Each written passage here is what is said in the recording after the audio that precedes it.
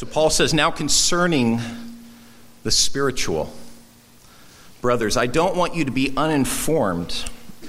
Now you know when you were pagans, you were led astray to mute idols, however you were led. Therefore, I want you to understand that no one speaking in the Spirit of God ever says Jesus is accursed. And no one can say Jesus is Lord except by the moving of the Holy Spirit. Now, there are varieties of spirituals, but the same Spirit. And there are various services, but the same Lord. And there are a variety of activities, but it is the same God who empowers them, all in every one. To each is given the manifestation of the Spirit for the common good. For to one is given through the Spirit the utterance of wisdom, and to another the utterance of knowledge, according to that same Spirit. To another faith by the same Spirit, to another gifts of healing by the one Spirit, to another the working of miracles, to another prophecy, to another the ability to distinguish between spirits, to another various kinds of tongues, and to another the interpretation of those tongues. All these are empowered by one and the same Spirit, who apportions to each one individually as he wills. Now, skipping down to verse 27. Now you all are the body of Christ and individually members of it. And God has appointed in the church first apostles, second prophets, third teachers, then miracles, then gifts of healing, helping, administration, and various kinds of tongues. Are all apostles? Are all prophets? Are all teachers? Do all work miracles? Do all possess gifts of healing? Do all speak with tongues? Do all interpret? But earnestly desire the greater gifts. This is God's word. You can be seated.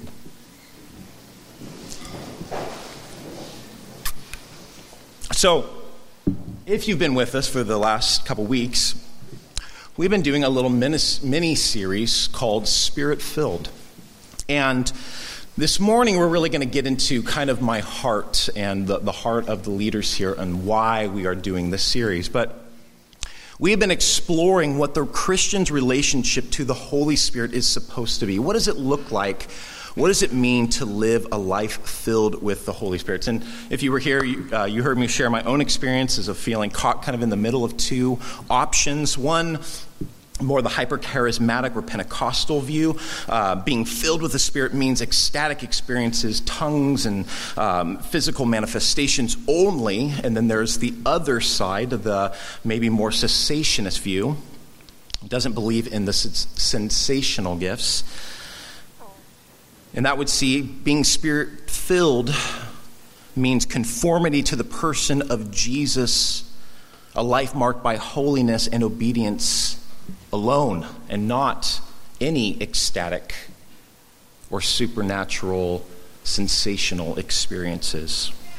And what we did is we looked at, kind of like, well, how do you know? How do you decide? Well, a great guide for us is Jesus himself. We call ourselves Christians, little Christ. We call ourselves followers of Jesus, and so we need to look at Jesus. What does his life look like?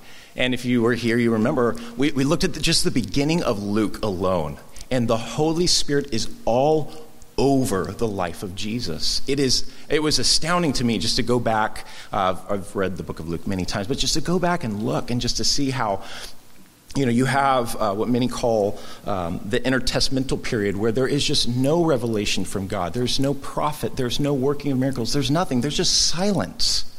And all of a sudden, there is this flood of activity from the Holy Spirit. From the announcement to Mary about Jesus, the announcement to to Zechariah and Elizabeth about John, how he will be filled with the Spirit from his mother's womb, about how Mary, what's going to happen to her is going to be a work of the Spirit and the flesh coming together to make the human Jesus. And Jesus is filled with the Spirit of God at his baptism. He gets the whole thing. He goes out driven by the Spirit into the wilderness. He overcomes the devil in his temptation. He returns back to Galilee full of the Holy Spirit. He goes into the synagogue on any given Saturday, and he sits and he reads Isaiah 61, the Spirit of the Lord God is upon me, and the Lord has anointed me to proclaim liberty to the captives. And then Jesus, he reads the rest of it and says, this passage is today fulfilled. And people are shocked, right? But all this to say, the Holy Spirit is all over the life of Jesus, and what we see is incredible holiness. Jesus is set apart to do the work of the Father. We see incredible obedience to that mission. But we also see miracles. We also see the sensational. And we were also looking at Jesus is strange, right? Like, the fact that God becomes man is a little strange. Of course, God did make humans in his image, so God kind of creates the peg for that, so he can come in the future and take on humanity. But it's strange, right? Christianity is strange. If you're here this morning, you're new, just know this. Christianity is strange, and so are we. All right? And we're not gonna shy away from that. It's strange, but Jesus isn't weird, people. He doesn't bark like a dog. He doesn't claim, and excuse me if you find offense to this, he doesn't claim that there's gold dust falling from the temple ceiling or the synagogue ceiling. He doesn't speak to people in different languages that they don't understand and then just leave it as it is.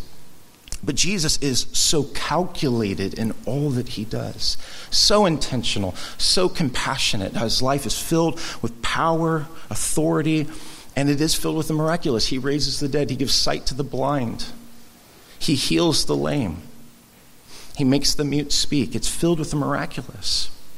And so it seems to me that if our lives are to be patterned after the life of Jesus, then both aspects of the Holy Spirit, holiness and obedience, as well as power and the miraculous, should be at work in our lives. Now, maybe not in the fullness of the way that we see it in Scripture, in the individual, but collectively, definitely. We should see the manifestations and gifts and services of the Holy Spirit manifest at work in the body of Christ.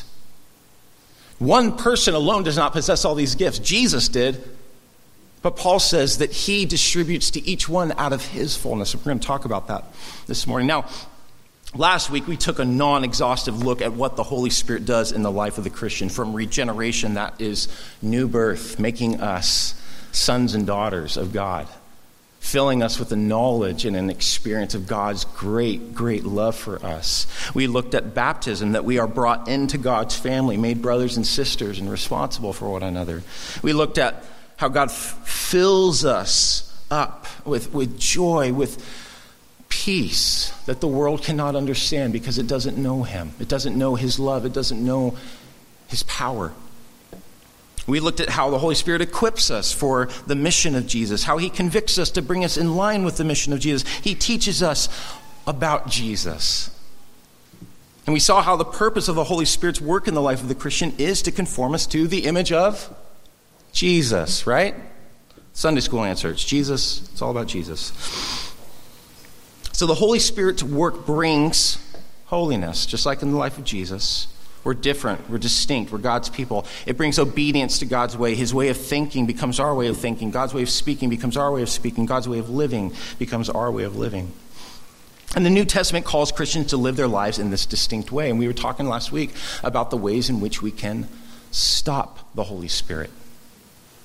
It's this incredible thing that the Holy Spirit has so much power and authority, and yet we can grieve him. We can say no so many times to the Spirit's work and conviction in our life that he no longer speaks in the way that he once did. And so we talked about how we need to move away. We need to clear space for the Holy Spirit by confessing sin, by confessing the ways that we have counterfeited the Holy Spirit. We need to confess that we have not made a priority of seeking the Lord in intentional rhythms of Bible reading, contemplation, confession, repentance, fellowship, and community.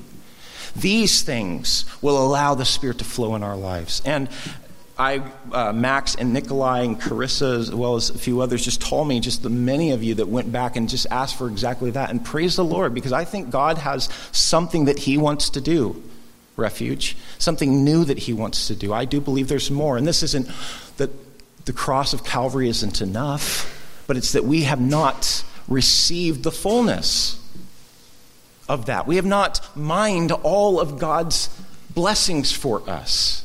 There's more, and we should constantly seek after that.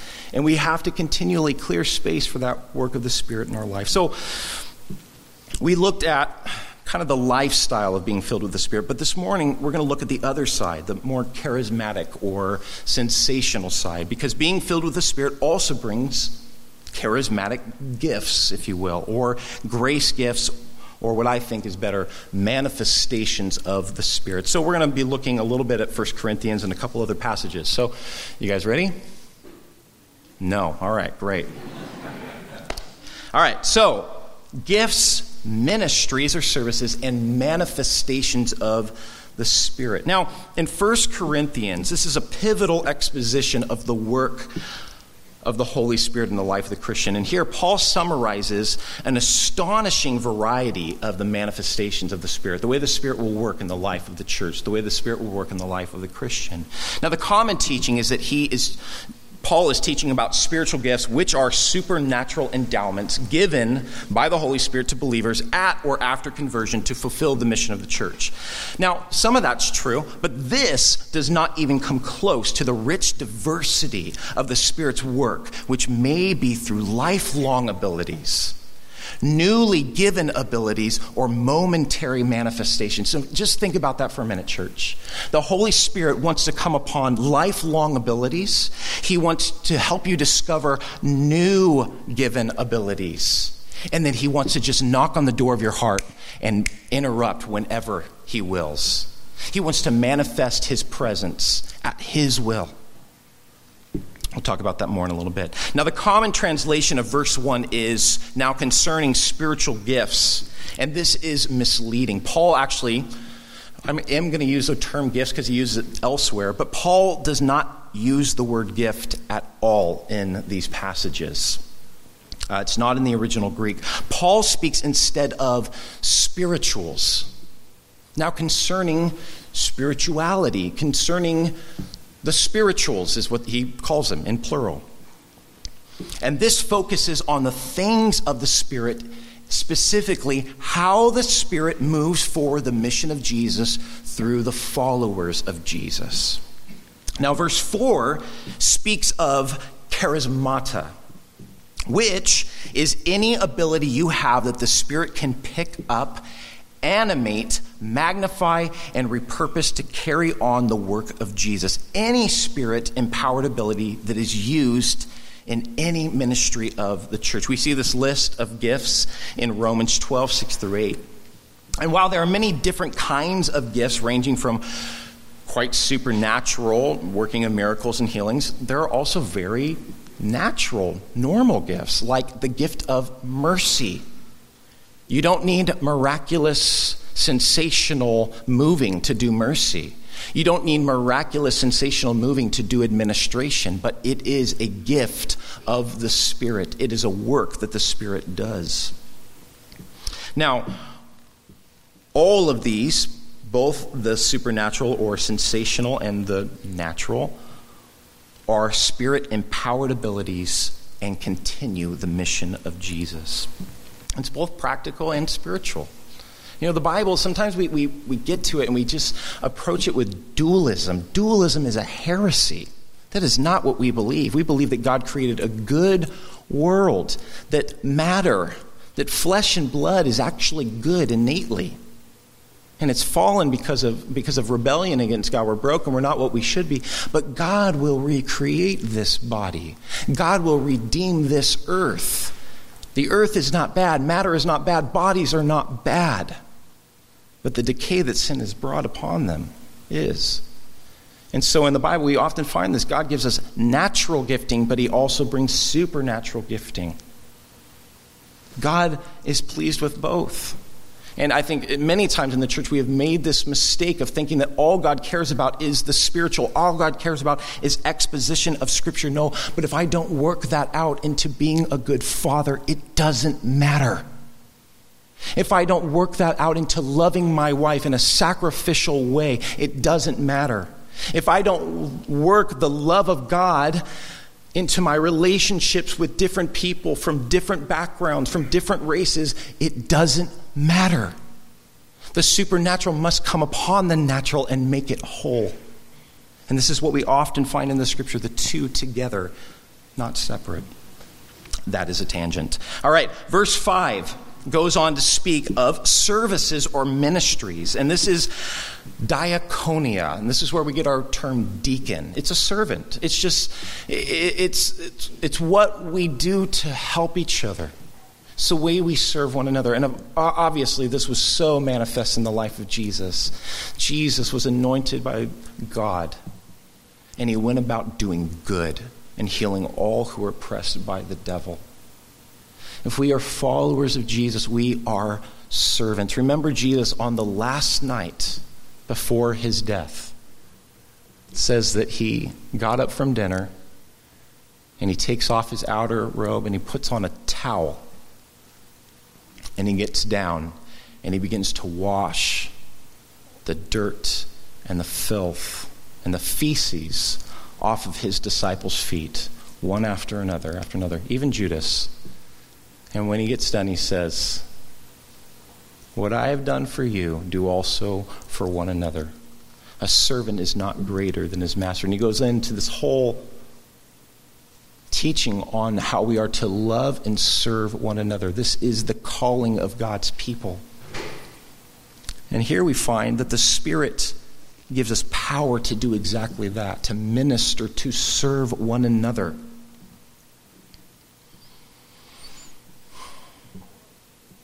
And this is inside the church. This is also outside the church. And we see a list of services in Ephesians 4, 11, and 12. Paul says, Jesus, which is interesting because here he says it's the Spirit. In Ephesians he says it's Jesus.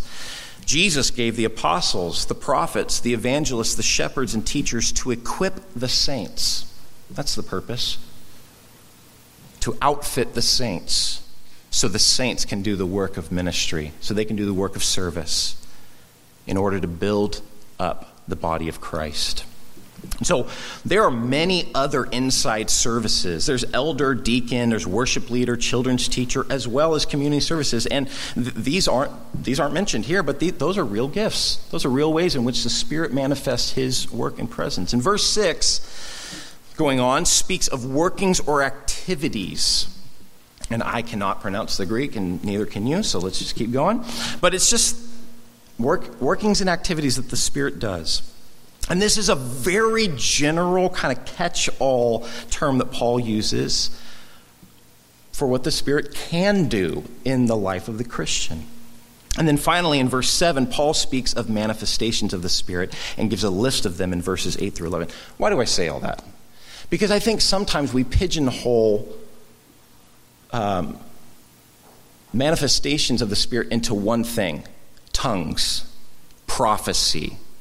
Tongues and prophecy, that's the moving of the Holy Spirit. Well, no, not according to Corinthians 12, not according to Ephesians 4, not according to Romans 12, not according to 1 Peter 4. It's not. So stop limiting what the Spirit can do. The Spirit fully equips the church in a variety of ways. Some are supernatural and some are kind of showy, and some, just being the kind of people that we are, we're drawn to the sensational, right? But God says, no, there's a variety and they are all equally valid and important for the church. And so I kind of walk us through this passage so that we can understand that there is, again, a variety. There are gifts, there are ministries, and there are manifestations of the Spirit. So, what is the purpose of these gifts, ministries, and manifestations? And I've already kind of alluded to this already, but let's talk about it a little bit more. So, these are given to the church so we can worship God, serve his people, and fulfill our mission of making disciples of all nations. Remember what Jesus said. All power and authority in heaven and earth has been given to me. Go, then, and make disciples of all nations. So it's in that power of Jesus, that power that he poured out at Pentecost, that the church is equipped to continue the mission of Jesus, to worship God, to serve people, and to fulfill that great commission of making disciples. The gifts, ministries, and manifestations of the Spirit are so we can do God's kingdom work with God's power. They're bestowed by God through the empowerment of the Spirit and must be exercised in love by following biblical principles and guidelines. And I alluded to this the last couple weeks, but this is where I think some of this stuff, this hysteria of maybe things that you hear about what happened in the 90s with the Toronto blessing and what is happening in other places in the world, this is where I think they get off. Where is the love? Where is the encouragement? If I see somebody doing like Mach 2 around the sanctuary and laughing, what is that supposed to do for me? God loves you like a hurricane. I don't know, where's the connection here? And again, this is where Scripture, we have to come back to it. And it has to be our guideline. And that's what Paul does there in 1 Corinthians 13 and 14. He says, listen, Corinth, I'm so ecstatic that you guys are passionate about spirituals. You're passionate about being in tune with the Spirit, but you have forgotten that being in tune with the Spirit is primarily to love and to serve and to build up one another. And so whenever we're talking about gifts and manifestations and ministries of the Spirit, they always are in concert with the biblical principles and guidelines of love and mutual building up. Now, what is the purpose of these spiritual gifts? So the building up the body of Christ. And everyone has at least one, and most Jesus followers have several giftings. No person has all of them. I mentioned that earlier. But this is really exciting. Everyone has one. You all have a part to play. We all have a gift. We all have a perspective. We all have a point of view. We have a part to play. And together we create a whole. Or as Peter says, we are living stones being built on one another so that the Spirit of the living God can dwell in us and we can offer right worship, honorable worship to God. Now, real quick, I want to look at a few passages of Scripture that talk about the purpose of these gifts. So there's Isaiah 61, which I mentioned earlier. Jesus quotes this about himself. But all that the Isaiah says about the Spirit is really interesting. It's all about encouragement. It's all about comfort. So we can see that this is a primary work that the Spirit does. Just listen to this. The Spirit of the Lord is upon me because the Lord has anointed me to bring good news to the poor. He has sent me to bind up those whose hearts are broken. People that are depressed. People that are disillusioned by life. He has anointed me to proclaim freedom to people who are in bondage and the opening of the prison to those who are in chains, and to proclaim God's favor is here and available to you. The day of God's reconciling or vengeance is here. The Spirit works to comfort those who mourn, to grant those who mourn in Zion, to give them beautiful headdresses instead of ashes, oil of gladness instead of mourning, the garment of praise instead of a faint spirit, that they may be called oaks of righteousness, the planting of the Lord, that he may be glorified. So just listen to that. Listen to all the comfort and encouragement and peace that the Spirit is to bring when he works. He brings good news. He brings comfort. He brings an offer of favor and wholeness. This is what the Spirit does. And it says all in order that God, that Yahweh might be glorified. Peter, in the New Testament, he talks about Jesus in this way. I quoted this already. How God anointed Jesus of Nazareth with the Holy Spirit and with power, And Jesus went about doing good and healing all who were oppressed by the devil, for God was with him. And here's my point in reading these. The Holy Spirit does God's work of restoration and redeeming, of comforting and healing, of lifting up and strengthening. That same Spirit that was on Jesus in Isaiah 61, that same Spirit that was on Jesus as he went about doing good and healing all who were afflicted by the devil, that Spirit is upon us to do the work of restoration, to do the work of redemption, to do the work of comfort, to do the work of healing, to do the work of lifting up and strengthening. This is what the Spirit wants to do in and through you, in and through me. Listen to how Paul puts it in that passage in Ephesians. It says, Jesus gave the apostles, the prophets, the evangelists, the shepherds, and teachers to equip the saints for the work of the ministry. Now look, for building up the body of Christ until we all attain to the unity of faith and of the knowledge of the Son of God, to mature manhood and to the measure of the stature of the fullness of Christ.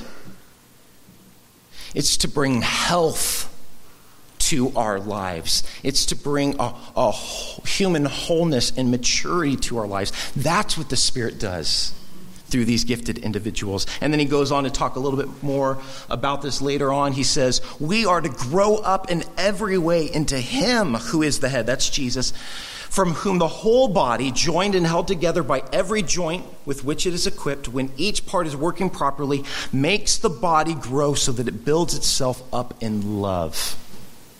There it is again. The Spirit is given so that we might grow up in love, that this is the commonality between all of us, that this is the goal, the focus, to love one another and to receive love from one another, that love of God.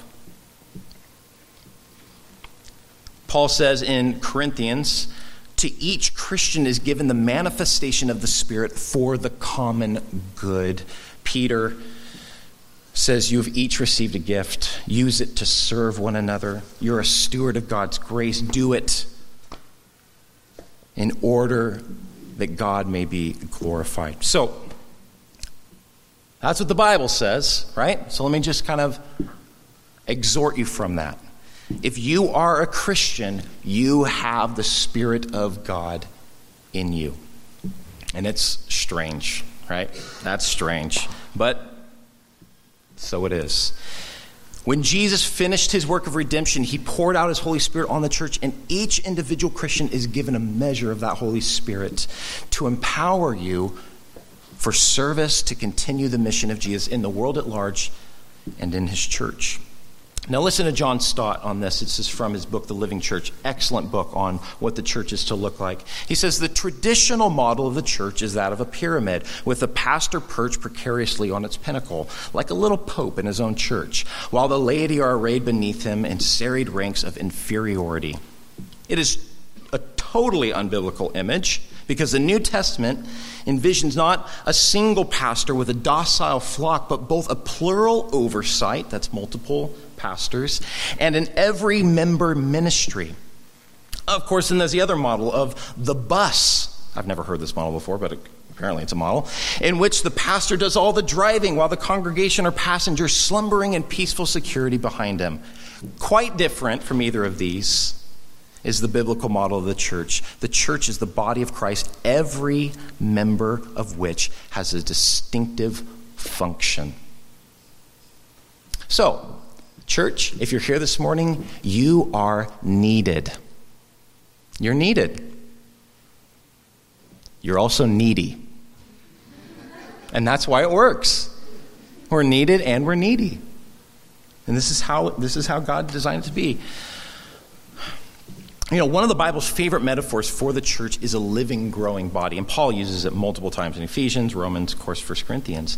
But the idea behind this is that every member of the church is absolutely essential, just like every part of the body is essential. You know, you could argue, well, what about the gallbladder? Maybe I'm the gallbladder of the church. You're not the gallbladder of the church. Right? It doesn't get that, you know. The metaphor breaks down after a bit, I guess. Right? I've got a friend who has no thyroid, no gallbladder, and no... what else does he have? It's like, dude, you're walking dead right now. Like, you're going to drop in just a second. Anyway, so apparently you can live without multiple Functions of your body. Why am I telling you this? Get back to your notes. So no matter how small or large a congregation, no matter how smart, talented, resourced the individual, spiritual or unspiritual, as we say, everyone has a gift, a ministry, and a part to play, empowered by the Holy Spirit. Now, it seems to me that for many years, the church as a whole has lost the understanding that the Sunday morning gathering is for the spiritual and physical strengthening of Christians, and not primarily a means of evangelism or outreach. Can we do evangelism and outreach on a Sunday morning teaching? Yeah, we absolutely can. We should. We should give defenses of the faith. We should give invitations of God's grace. The gospel should be central to the teaching of the church. And yet, the primary function of Sunday morning is not bring your pagan neighbor, and have a watered down teaching that's, just so low to the ground that they might pick up on some things. The gathering together of the church on Sunday morning is for the church to do body work. We minister to God through worship. He ministers to us through the word, and then we minister to one another. That's what the church is supposed to look like. We see this modeled for us in the Gospel of John. This is very interesting. Why do Christians meet on the first day of the week? You ever ask yourself that? Why do we meet on Sunday, not Saturday? Are the Seventh-day Adventists right? Are the Jews right? When do we meet? When is God in the house, right? These are good questions. Why do we meet on the first day of the week? Because it says, on the first day of the week, the disciples of Jesus, about 120 of them, were gathered together. And it says that Jesus appeared in their midst. He said, "Peace be with you." And it says that he showed them the signs of his suffering. He spoke again, "Peace to you. Receive the Holy Spirit." And they were filled. This is why we meet on Sunday mornings. Because that's when Jesus engages with his church. He reminds them of his suffering for their sake, and he speaks his peace, the peace of his cross. Our sins are forgiven. They're washed away. We are free. We are God's people, and he fills us with his Spirit. That's why we meet on Sunday morning. Because that's when Jesus meets with his people. And so when we come together, this has just been our model. This is our conviction as pastors. Other people do it differently. They're not going to the bad place. That's not what I'm saying, so don't get it wrong, right? But just this is our conviction. And I think when you do the evangelistic, come and listen, hear this teaching about the Bible, and maybe not so much a teaching to build up Christians, this is what happens. You get a lot of listeners, you get a lot of observers and consumers, but not many co-laborers and not many practitioners. But that's not what we find in the New Testament, right? We don't find just one dude that's supposed to do everything, or one woman that's supposed to do everything. We find a myriad of people working together with their gifts to build one another up to bring glory to God. And Refuge, this is where we are moving. This is where God is directing us to go. We should be thinking of our Sunday gathering in terms of a theatrical play. Now, somebody might have made up this metaphor before, but I think I did, so I really like this. So, you remember that song came out years ago? It was like The Audience of One. Do you remember that? I don't even know who sang it. It's probably on K-Love. But, but the idea is we worship for the audience of one. It's all about God. It doesn't matter people around you. That's not what it's about. It doesn't matter about the world and them listening. It doesn't even matter about how you feel. It's all about for God. Well, this is kind of true. I mean, that works a little bit. It breaks down. But I do think that our Sunday gatherings should be thought of in terms that you are not or those just watching in the wings, and I am performing, or the band is performing, or somebody that's given a testimony or something like that is performing, but rather the angels in the heavenly realm and the saints that have gone before us, God himself, Father, Son, and Spirit are the audience. And the church congregation, we collectively are the performers. Part of a theatrical play, each of us has a costume to wear. Each of us have lines to speak in order for the full production to take place. Our costumes are the Spirit of Jesus. Paul says each of us are to be clothed with that spirit of humility and service. We should then be spiritually preparing ourselves to gather. Not just those who teach, not just those who lead, not just those who maybe clean up before and clean up afterwards, but each individual. We should be in prayer. God, speak to me. God, speak through me. God, minister to me. Minister to my needs. I'm needy. God, minister through me. I'm needed. Whether I feel like it or not. I'm needed. Minister through me.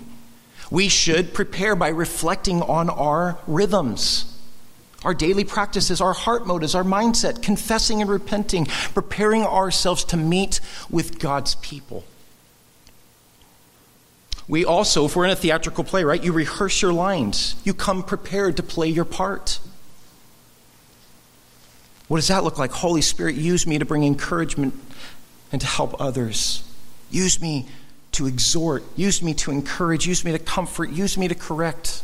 Use me to love. Use me to affirm. Church, we're showing up to the play and nobody's dressed and nobody knows their lines. That's what's happening in the church. But God's vision is that he would dwell in all of his people. Remember Moses speaking prophetically. The Spirit of God came upon, I can't remember the person's name, he came upon one of the men of Israel and he began to prophesy the mighty works of God. And Joshua was jealous. Hey, Moses, make him stop. He's prophesying. You know what Moses said? Oh, Joshua, that all of God's people would prophesy. Moses was looking forward to the day when God would put his Spirit in our hearts. We wouldn't have to say, know the Lord, know the Lord. No, everyone will know me, from the least to the greatest. The anointing of the Spirit is no longer just for prophets, priests, and kings, but it is for everyone, my sons and my daughters, old men and old women, young men and young women. Out of the mouth of babes, praise comes to God. The tongues of fire go on each individual of the church in Acts 2. Because now the Spirit of the living God has taken up residence in us. And that Spirit wants to move and to work when we gather together. Church, come dressed in the Spirit of Christ. Church, come rehearsed with your lines to speak God's words of encouragement. Sometimes I think, again, this is that dualistic thing. We come to church and we maybe sit and we're just here to receive. And Char was, who knows what he was saying, but it just didn't meet me where I was at. Fine. That's fine. That's totally normal. And then people say hello to me. People pass me by and it's just like, oh, but nobody, engage with me in this way. Do you know? Do you know that these are the hands, that those are the hands of Jesus? I mean, that's not in the Bible per se, like we are the hands and feet of Jesus. It doesn't say that explicitly, but it's true. And when we speak the words of Jesus, it is as though Jesus is speaking to individuals through us. Jesus himself.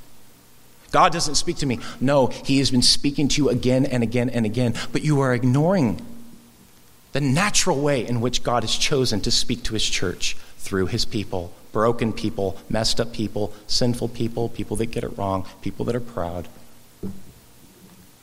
That's how God ministers to us. It's not the way I would have done it, but it's the way God does it. And so we just have to say, okay, God, then I'm going to come ready. And I'm going to come with a listening ear. Who's going to meet my needs? Whose needs am I going to meet? How are you going to minister to me, Lord? How are you going to minister through me? Okay. What are some of these gifts? What time is it? Oh, goodness. All right. Okay, so I'm going to blow through this. Some of the specific gifts, services, and manifestations of the Spirit include these: apostles, prophet, teacher, pastor, evangelist, miracles, healing, helps, administration, various kinds of tongues, interpretation of tongues, words of wisdom, words of knowledge, faith, prophecy, discerning of spirits, encouragement, contribution, leadership, mercy, and service. This is not an exhaustive list. What Paul does, actually, if you look at all the different passages of the gifts, is he never really repeats the same gifts. I mean, maybe a few. But he just kind of throws them out there. It's like he's like, oh yeah, and this one, and this one, and this one, and this one. But it's not an exhaustive list. There is much, much more. Paul never mentions two Old Testament gifts. Do you know one of the main individuals that is anointed with the Spirit of God in the Old Testament is an artist? Bezalel, I think is his name. And he is anointed with the Spirit of God to make all the instruments and furniture for the temple. He's an artist that's filled with God's Spirit in order to do that work.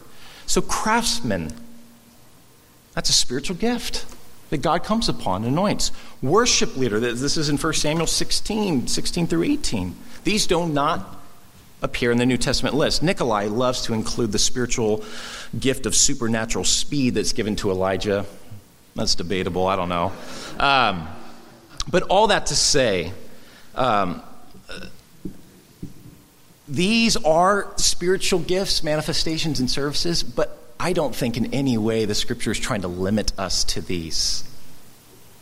God wants to work in and through our lives, people, and he does that in a myriad of ways. And Paul is just shooting from the hip like, yeah, these are some of the ways.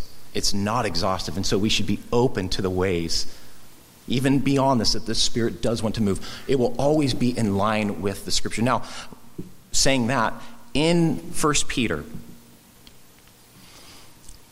he doesn't do what Paul does. He doesn't, do this list, but he just breaks spiritual gifts into two columns, speaking gifts and serving gifts. And he says, and all of these are done that God might have the glory, that the life of God might be put on display, like a billboard, that you might be a parable of Jesus, right? And so there, it's just speaking gifts and serving gifts. So if anyone speaks, Paul says, and that covers the whole range of how we might use our mouths as God's mouthpiece to bring encouragement and help to others. Now, that would include prophecy, words of wisdom, words of knowledge, teaching, evangelism, preaching, but encouragement, affirmation, and the list goes on and on and on. And then he lists out serving gifts. If someone serves, this covers all those deeds one Christian does to or for another. Administration, care for the poor and sick, including giving, right? Contributing to their needs, distributing funds, physical care, helps, leading, healing, miracles, and similar acts that express God's love and mercy in concrete form. Now, there are some sensational gifts, and this is like the juice that everybody like, whoa, come on, just get to it. Like, what do you think about tongues? Like, it's crazy, right? All right. You guys ready? Let's do it. Sensational manifestations, because it's why you're all here. These seem to be the ways in which the Spirit speaks and works through individual Christians when God's people gather together. So when Paul talks about them here, he isn't talking about them, as I said earlier, as gifts, like, this is who I am. I am tongue speaker. Like, that's not how he categorizes it. This is what he says. All these are empowered by one and the same Spirit, who apportions them to each one individually as he wills. You are God's, you belong to him, you are his people, his servants, and he gets to speak through you, he gets to serve through you when he wills, and this is why we need to be ready, this is why we need to be aware, this is why we need to have our hearts prepared for the Lord to work. But here's the excitement, church. The manifestations of the Spirit are possible for all Christians at any time. Whenever believers are together, this is the possibility that God's Spirit might manifest itself in some special way to bring encouragement to our lives and bring glory to God. So this should give us an expectation and excitement for what the Spirit might do through us when we gather together. My grandpa pastored a large church in Southern California for many years, and God did a very unique work there in the 70s. And this is what people said about it. They said you wanted to get to Calvary Chapel as often as you could because you didn't want to miss what God would do. There was an expectation that the Spirit was going to work and speak and move and minister through the church. I long for the church to have that kind of expectation again. That we're not just kind of some old has-been club that just kind of gets together and remembers the glory days and then just hoping that the kingdom comes as quick as possible. But that we are a people who believe in the God who breaks in and revives and restores and redeems and shakes things up. And that's what Paul's talking about here. When we gather together, the Spirit could erupt at any time and speak through us and speak to us. And so we should be in expectation. Okay, I said I was going to get to these things, so here we go. Word of wisdom. This is not referring to someone who is well-educated, well-read, or experienced or something like that, but it is speaking of a supernatural moving of God. This was perhaps the same wisdom that King Solomon displayed in his kingly rule, and definitely the wisdom that Jesus displayed when the Sadducees and Pharisees would try to catch him and trap him, right? So what is this wisdom? It's the ability to have insight into people and situations that is not obvious to the average person, combined with an understanding of what to do and how to do it. Just supernatural. The Lord just gives direction and a word where that just isn't available in a natural way. God just comes in and says, hey, this is what's going on. This is what needs to happen. That is a word of wisdom. A word of knowledge. This is a revelation or insight that God gives to one Christian about another person or situation of which they would have otherwise been ignorant. And it's like a knife cutting through to the heart of the matter, or a key that unlocks the person's heart and mind in order to receive the gospel work. Years ago, my mom was at a retreat. My mom could actually be an example of many of these things, which is pretty amazing. She's an amazing woman, loves Jesus. But my mom was at a retreat, and they were having a time of ministering to one another. And God put this vision, like, in her mind, on her heart. And she's like, this is crazy, you know? And that's usually how it goes, right? You're usually like, this is nuts. This is crazy. I'm going to look like a fool, right? And that's where they're like, okay, I'm going to, give way to the Spirit. I'm going to trust God that He's doing something here. Anyway, so my mom has this vision. She goes up to the microphone. She's like, hey, I feel like the Lord's just given me a vision, and this is what it is. There's a woman here, and she holds all of her bitterness on her fireplace mantle. Room's silent, awkward. My mom's like, all right, I did it. I did what I was supposed to do. She says right after, they all break and everybody kind of goes their ways, a woman comes up to her and she says, I am that woman, and my mother's ashes are in an urn on my fireplace mantle, and I am so angry at God for taking her from me. But He sees and He knows my anger. He knows that I'm angry. And she had this incredible opportunity where the Lord just opened up this woman's heart. It's almost like this vision was God saying, I know where you are. I know what pains you. I know you're angry at me, but I still love you and I'm here. And my mom was able to minister to her and help her to work through this. This is what a word of knowledge is. This is the way the Lord wants to manifest. It's important. Ways that we would just be totally ignorant, ways that we're hurting, ways that we're suffering, and the Lord wants to break through and minister to us. And we're not going to share because we're timid or we're ashamed or whether that. Praise God that He can break through all that and get right to the heart of the issue, and He can use us to do that. Are we open to the Spirit moving in that way? Are we open to being a little crazy for a little bit? Right? Faith. Now, this isn't speaking of saving faith that we have in Jesus for salvation, but faith in a specific work that God wants to do or is doing. Gordon Fee, a Bible commentator, defines this as a supernatural conviction that God will reveal His power or mercy in a special way in a specific instance. This is what happens to Peter when he's walking into the temple with John. It says he's walking, and they've probably seen this guy 1,000 times. Jesus probably even saw this guy. And all of a sudden, he's just like, hey, look at me. And he says, seeing that the man had faith to be healed, he says, I don't have silver or gold, but in the name of Jesus Christ, rise and walk. And the man gets up, and he starts jumping and leaping and praising God. Right? You know the song, maybe. Peter had faith to heal this man. Outside of Scripture, I think incredible examples of this are George Mueller. There's an excellent book on George Mueller, and I'll have to put it in the notes because I can't remember it right now. But George Mueller and also Hudson Taylor. If you don't know about George Mueller, he was a German man who ended up being called to England and specifically called to serve the orphans of England. Wasn't rich, didn't have funding or anything like that, but he had a conviction, believed that this is the work God had called him to do, and believed that God would provide for that work.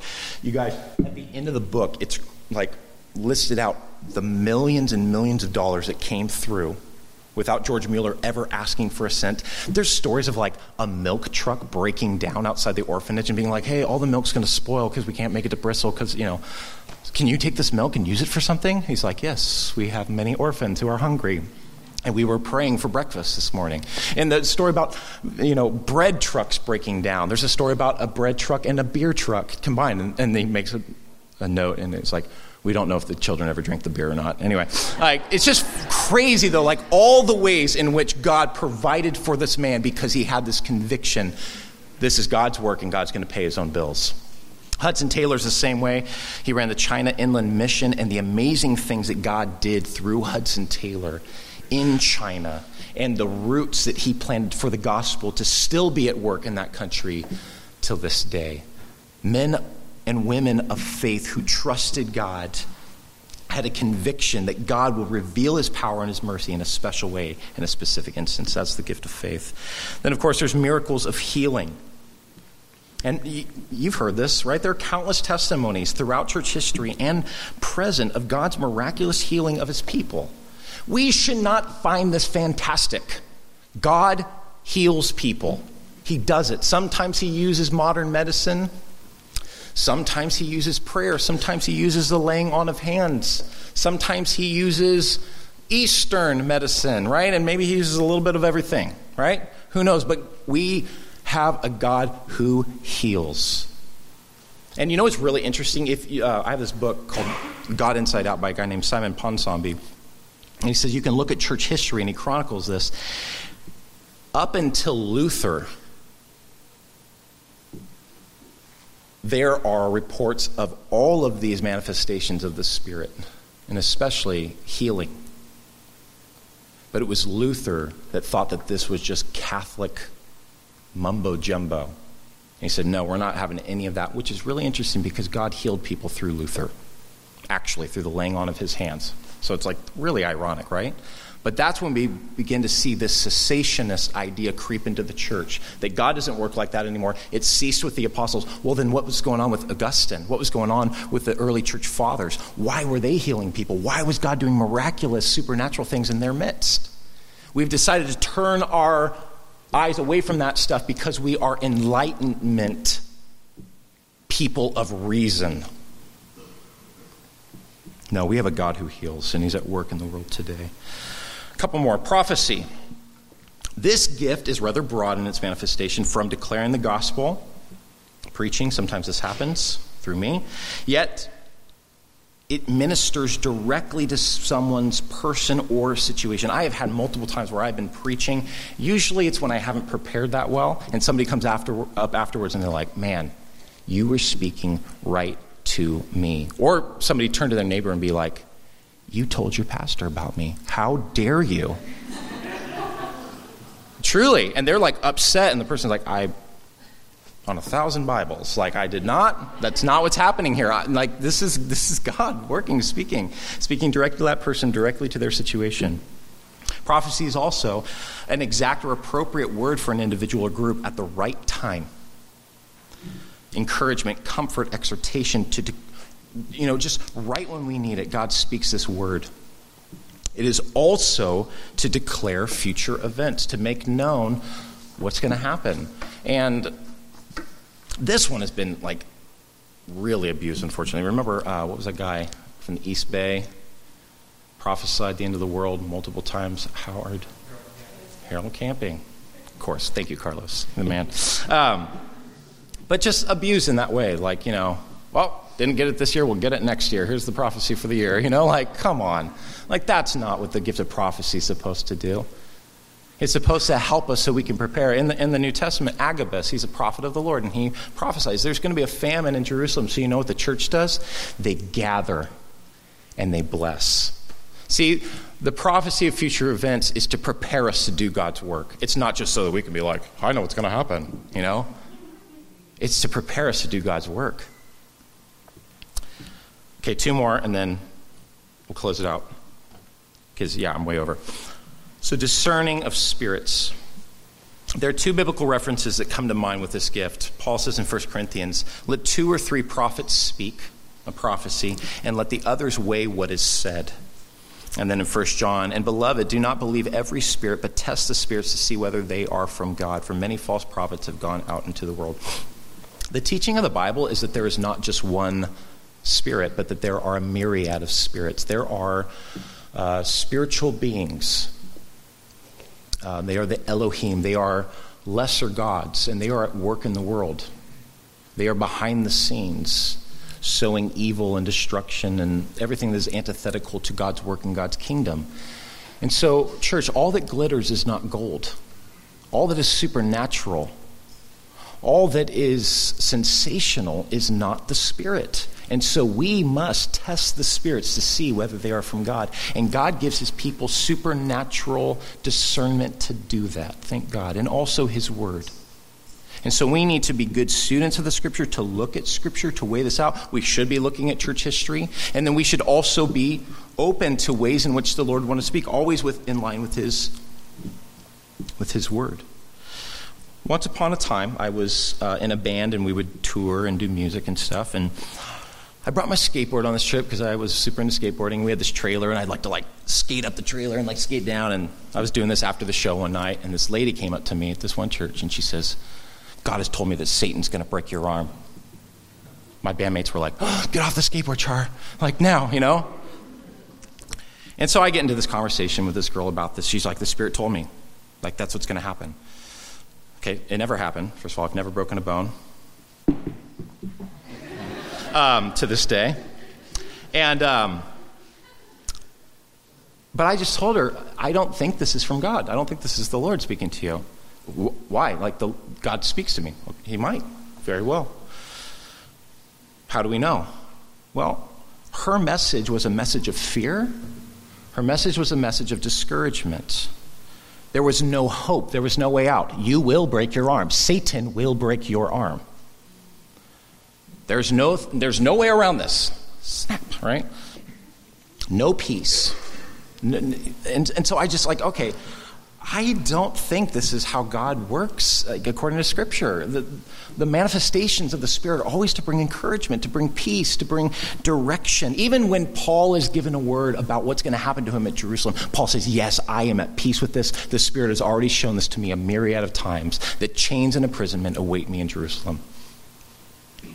But that God was going to use it. This was just Satan's going to break your arm, sucker, right? It's just okay, that's not from the Lord. So again, all that glitters is not gold. Last ones. Tongues and interpretations. What the heck is this?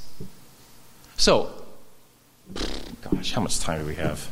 Okay, there's this whole big arc of Scripture that you really have to understand. So the day of Pentecost is a reversal of the Tower of Babel. And at the Tower of Babel, humanity at that time kept rebelling against God's advances to love them, to draw them together, to redeem them. They keep rejecting it. They're going after false gods. And so God hands the nations over. He allows them to leave. And he delivers them over to 70 different regions. That's what are listed there. And also, Deuteronomy tells us that in doing so, they were handed over to those gods, territorial gods that they were given over to. And from those, we have the different tribes, we have different languages that come from that. Now, when you come to Acts 2, you have a reversal of that. You have those same nations being listed there, and every one of them are hearing in their own language the wonderful works of God. It is a reversal of what happened at Babel. God is now calling the nations to the true king, Jesus. He's here and he's setting up his kingdom. You're all invited to join it. Whatever nation you're from, whatever God you've served, turn and know the true and the living God. And so the Spirit worked to change their voices to be those foreign languages. And God advanced the gospel through them. Now it seems that there are also tongues that the Spirit does in that same way to declare God's word. God speaks in a foreign language to his church, and he always does it with an interpretation. Now some people say like, oh, there's also tongues of angels. It seems that Paul's actually using that as an extreme when he's talking about like if you could have the most eloquent speech. But always in Scripture, angels speak in the language that the people they're speaking to speak. So we don't even know if there is an angelic dialect or not. So, what are tongues for? Tongues are for encouragement. And this is the only gift that you can actually use, apparently, to encourage yourself. My mother has the gift of tongues. And many times throughout my life, I've gone into my mom's room in the morning or in the evening, and there she is with her Bible open. And many times I have found her in her prayer language, as they call it, speaking to God in a foreign language and just being built up and strengthened through that. And I don't know what that means. I don't know what that looks like. I don't have the gift of tongues. But in some way, it brings encouragement to that person to worship God in this way that you can't express in your own tongue or your own language. And so God gives you this supernatural manifestation. Now, when they're used, when we gather together, Paul says there always needs to be interpretation, or it doesn't do any good. It doesn't bring any encouragement. It doesn't bring any help. It's just chaos. And so whenever these are done in the congregation, they're to go together, tongues and interpretation. Now, lastly, I promise, this is it. I only have 2 pages left, guys. How do I discover the Spirit's gifting, ministry, and manifestations? So I think number 1 is you need to take the special tests that I wrote up, right? And you all fit into this like kind of Enneagram thing, because that's how God wrote it and wants it to be. I think it's much more natural than that. I think you need to ask yourself, what am I good at? What am I passionate about? What do others confirm in me?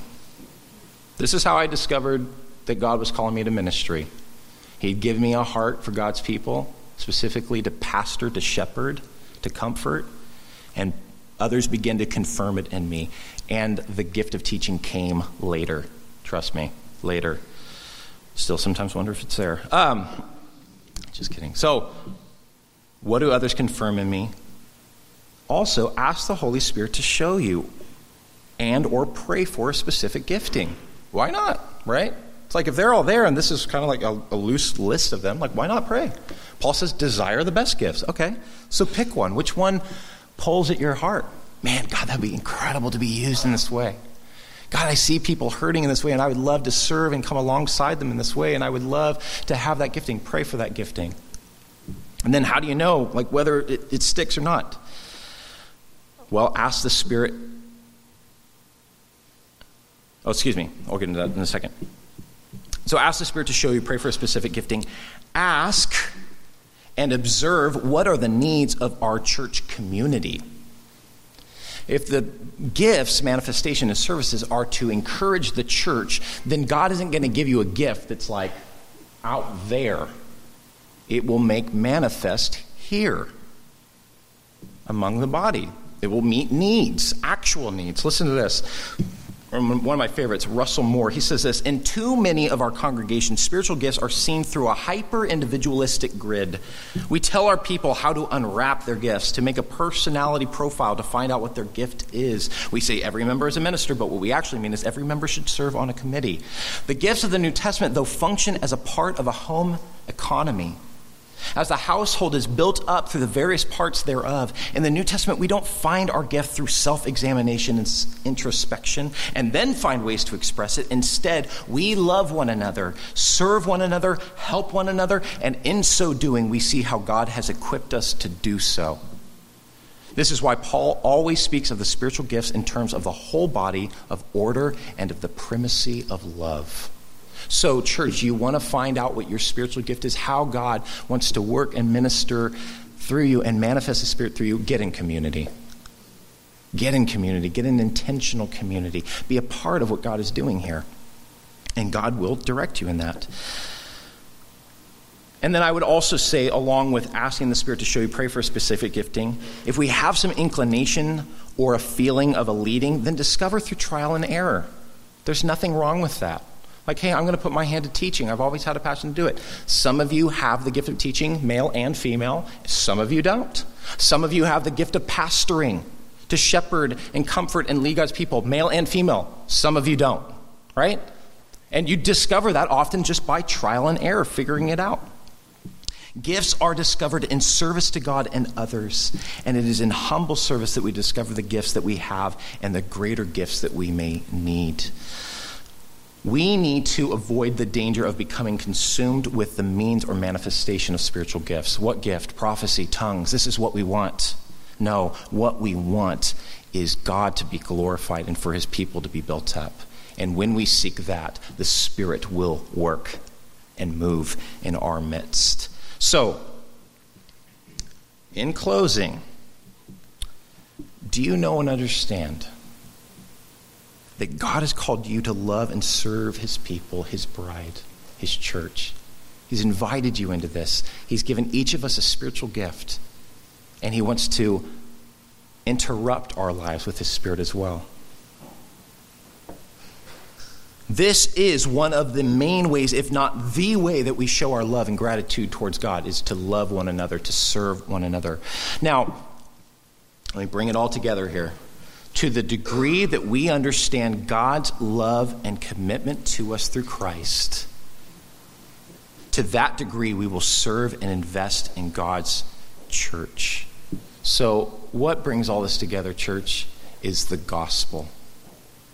Do you know that Jesus stooped so low to redeem you from your sins? Do you know that Jesus met felt needs and wasn't just about an agenda that didn't have to do with the brokenness and the hurting and the needs of the world around him? Paul says it in Corinthians. He says, you were poor, but Jesus was rich. And so for your sake, he became poor, that through his poverty, you might become rich. God made him who never knew sin to experience sin for us, that we might become God's righteousness in him. And to the degree that you know that and believe that, that is the degree that you will serve God's people. God has a calling, gifting, and ways that he wants to interrupt your life to bring you into his work. Will you lay aside your agenda, lay aside what preoccupies you, and will you take upon the yoke of the kingdom of God? Will you take upon his yoke of his great love for his bride that he bought with his own blood? Will you come next week, please, prayed up, dressed in the Spirit, in tune with the Spirit, asking, Lord, speak to me, Lord, speak through me. And will you build a beautiful bride here at Refuge? Will you build a beautiful bride in Santa Rosa for our King, for Jesus, for his glory, and for the furtherance of the gospel? I hope that we will. God, we pray, Lord, that you would do this in us. And Lord, if any of us are just thinking like, this doesn't apply to me, this isn't for me, I'm not wired this way, Lord, you are rewiring us, because now we're your people. We are not our own. And so, Lord, would we release that? Would we surrender? Lord, would we turn to you, Lord? And I pray this morning, Lord, just now as we worship and respond,